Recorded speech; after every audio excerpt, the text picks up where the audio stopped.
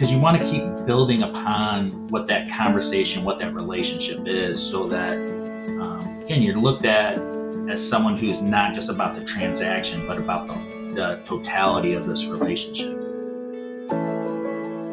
Welcome to the Abundant Vision Fundraising Podcast. Whether you're a seasoned professional or a first-time fundraiser, we have the advice you need to take your next step towards major gift mastery. I'm your host, Tom Dauber, President of Abundant Vision Philanthropic Consulting. In our last episode, Jim Mahony, Vice President of Advancement at Adrian College, shared with us about how he missed the window of opportunity when attempting to solicit his very first major gift. Today, we are going to pick back up with Jim to find out how he recovered from that first failed attempt, as well as learn some other valuable lessons from his early years as a major gift officer. And I let that window shut, slam, everything in front of me. And, it was awkward. It was, kind of disheartening a little bit because, we ended up having a really nice conversation, but we got back in the car and driving back to the college. And Chad was like, you missed that opportunity. And it was there. And, you got to kind of find the courage to come out and say it. And I was like, yeah, gosh, man, I'm so nervous. That's, I don't know if I can do that. And so waited a little bit of time and got an appointment again with the same dentist. Yeah. And this time I was by myself. And sure enough, that window kind of popped open again, and I made the ask. And he said no. And he ended up saying no to 25,000. I think he ended up doing 15,000. I think he did 3 a year for 5 years. Okay. Yeah. And went to the preclinical lab. Of course it did. Project.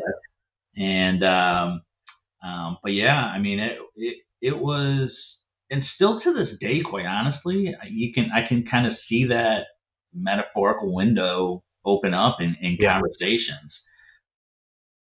And, and I think maybe this is maybe you'll ask me this later or talk with me about this later, but it's like the thing I had to kind of get through in my own mind is, you develop this relationship with a person. It wasn't a cold call of me, about to ask someone for 25,000. I had some conversations before leading up to this. Mm-hmm. And, sure, it's like awkward and nervy to make an ask. And I don't care if it's 25,000 or 25 million, but, you ask it, and, even if the person says no, it's not no, I hate you, no, you messed up, no, what the heck. Yeah. It just might be wrong time, wrong place, wrong amount, wrong, there's got to be so many rights, RIGHTS, right? Rights to happen for someone to commit to a major gift or transformational gift. And maybe the time that we pick to sit down and talk over coffee or lunch or at someone's home or the office isn't the right time. And so, it's no might mean not right now. That's right. And that we can't take it personally that it's a slam on us, and that's where I think it was, I'm a people pleaser. And so when I got no, I was like, oh, he hates me. But, to this point, and truthfully, when I left the College of Dentistry and I came to Adrian, this dentist was the last person I called. And I thanked him. And I thanked him because it was truly like me cutting my teeth on with him as a prospect of mine. And I thanked him for, having appointments with me and letting me make that ask. And he was even kind of like dumbfounded. He's like, wow, okay, you're thanking me for, that. And I said, but I think it's really going to set me up for, what I want to do for the rest of my life. Yes. So yeah, it was a cool moment to be able to thank him for that, truthfully. I think it's very appropriate that you and I both blew our first major gift solicitation. Yeah. Now my story didn't turn out as well. I don't think we ever got a gift from that guy, but but it was still, so important. And I tell that story a lot of just getting past those psychological barriers Yeah, that, you know, come from us projecting our own experience, our own wealth, capacity, all those different sorts of things on other people. And we just try, our brains want to make that decision for them when that's right. really we don't have a clue. They may have $25,000 sitting, in their couch cushions that they wouldn't miss. Right. Yeah, and for every, again, I'm trying hard not to say this individual's name. Yeah. Right. Right. There's other appointments. I mean, I remember shortly thereafter, whatever time frame that really means, I met with another alum, and we met in his hometown where he was a dentist, and we were going to have breakfast together, and we sat down and exchanged pleasantries, and then he was like, let's just get down to it, like how much you want, how much you need, and I was just like kind of thrown off. Like, I mean, I had a number in my mind, Yeah. and so I threw the number out there, and again, it was 25,000. It was five Yeah. a year for the next Yeah. 5 years. He's like, I'm going to give you 10 a year for the next 5 years. Hey. So I was like, oh, okay, well, that's awesome too, you know. And so, but like, and that happened probably within the first 5 minutes of me sitting down at this table. Okay. And then the rest of the time was us just talking and Yeah. building that relationship and building that, camaraderie and which was really, really awesome too, because Yeah. that's, such a unique part of what we do is we get to really, it's not just a transaction.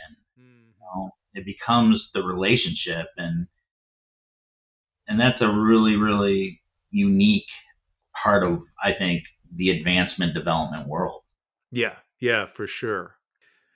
Well, Jim, we all make mistakes as fundraisers. Probably fewer for you than for me or others. Yeah. But what have been some of the wrong moves you've made? You talked a little bit about that first one there, but what did you learn from those wrong moves, and how did you recover from those mistakes?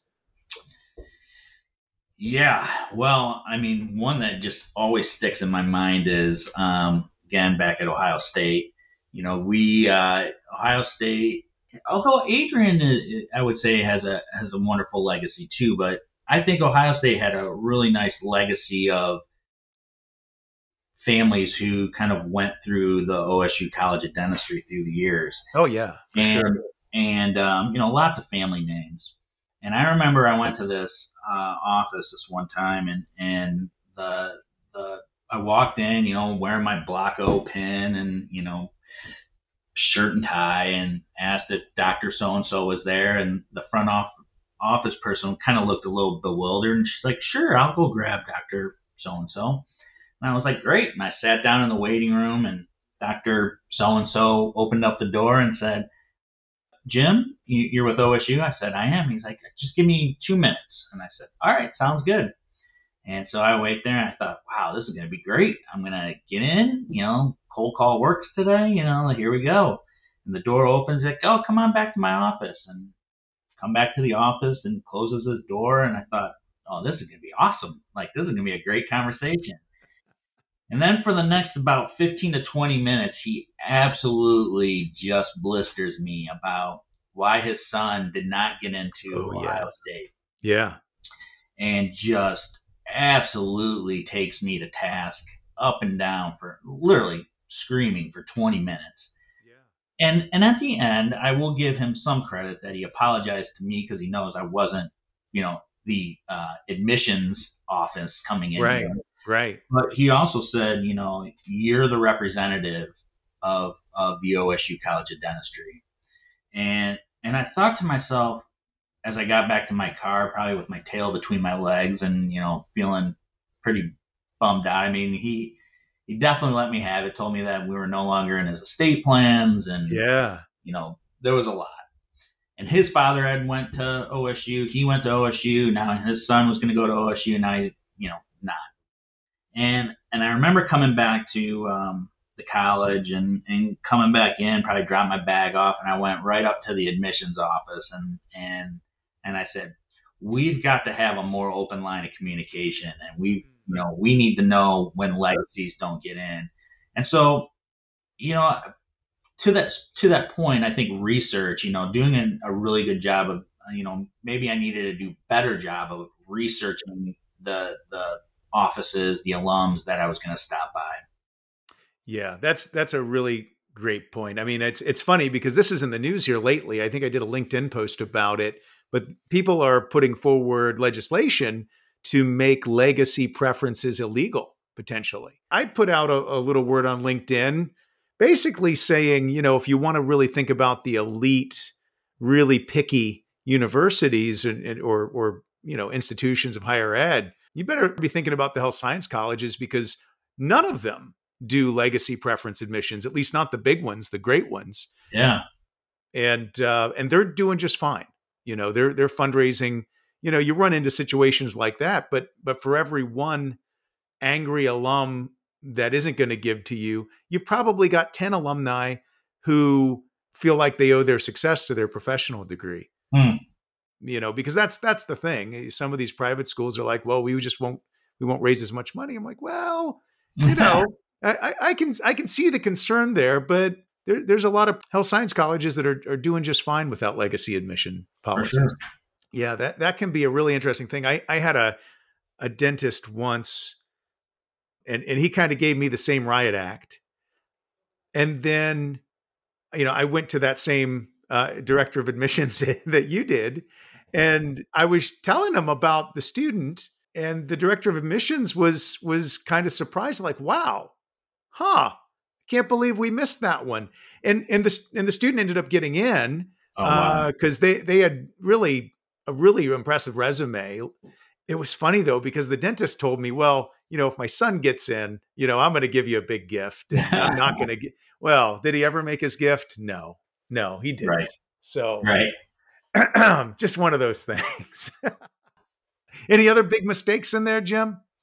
I definitely early on my career, probably I remember being late to a meeting that I was driving into, and I didn't give myself enough time. And even there, I remember getting a little bit of the riot act from this alum I was meeting with, and I thought to myself, man, that is on me. And I think if people who know me today, and this is true for anything now, I am always early, if not way too early for Yes. things. And, I would much rather sit in a parking lot in my car, rental car, whatever, and sit there for 45 minutes than ever, ever, ever be late to something ever Right. again. And so, again, you learn from it. And it doesn't matter if it's traffic. I figure you got to take into account everything. Even now, like if it's getting to an airport, I'm there way too early. And I don't care. Right, right. Well, it just takes missing one flight. Now through January 10th, Abundant Vision Academy is 50% off for my listeners. That's a $375 value. Just enter the coupon code half off, that's one word, to get your discount. In about 100 minutes, I'll walk you through, step by step, everything you need to know to begin identifying, qualifying, cultivating, soliciting, and stewarding major gifts for your organization. I'll answer questions like, how do I inspire my constituents to give more than they ever have before? How do I know when someone is likely to make a major gift? How do I decide how much to ask someone for? How do I determine what my fundraising goals are in the first place? What do I say when faced with objections? How do I get someone to agree to a meeting with me? And what do I say during that meeting? Just head to thomas-dauber-s-school.teachable.com and click on Abundant Vision Academy to get your discount today. The link will also be in the podcast description. Now in all your travels, and like you said, you spent a ton of time on the road as a fundraiser. We've got a lot of listeners who are still figuring out the art of travel and scheduling appointments. What learnings have you picked up along the way that you could share with them on how to get the appointment and schedule them effectively? Yeah. So, you know, this is probably isn't groundbreaking by any means, but for me, especially in and working at Adrian and not working at a health sciences school where or with health science alumni like dentists or vets or Mhm. who kind of have pre set up hours and they're used to getting pitches from drug manufacturers or Yeah. someone trying to that would work really well for us in the college of dentistry because we could kind of just drop by at Adrian, and I think other schools. Again, this isn't groundbreaking, but for me, working around meals has really been beneficial. And so if I can figure out, a coffee, lunch, and dinner if I'm on a big trip, usually that kind of really sets your day. And if you can get 2 out of 3 of those, it's probably pretty good. If you can get 3 out of 3, I mean, that's a Yeah. great day, and you'll be tired by the time you get back to your, hotel or wherever wherever you're going. And so I try to work around kind of those time frames. But the thing that I found is, I went to a conference years and years ago. It probably might have even been at Ohio State. And I got this button, and this button said, "It's not about me." Oh, I remember that one. Yeah, Yeah. right. And like I'm sure it's in my office here somewhere. But it truly is. And so, being flexible, and if someone's like, I can only meet with you at, you know, 2:30 in the afternoon, okay, well, take the 2:30. Yeah. And I Right. can only meet with you for a half an hour. Well, take the half hour.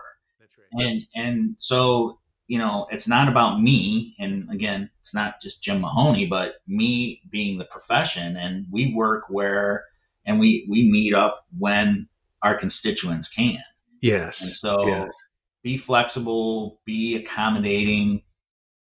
I've had a lot of meetings at individuals' homes, offices, back porches, country clubs. Bob Evans. Bob Evans, really, really tough to eat restaurants. uh, Really, really tough to eat senior living centers. Um, a right. lot of bad meatloaf through the years, but whatever. Yes. You meet where the individual, the alum, the constituent, the donor, the friend, whomever can meet you at the time that they can meet you. Yeah. Yeah. That's great advice, Jim. How do you go about securing? I mean, obviously you're saying yes to whatever time, but are there any tips or tricks that you use to keep yourself motivated and organized in your phone calling? Yeah, I'm still a old fashioned note taking person, Yeah. and I have folders on all my major gift constituents, Yes. prospects, and it is like you want to make sure like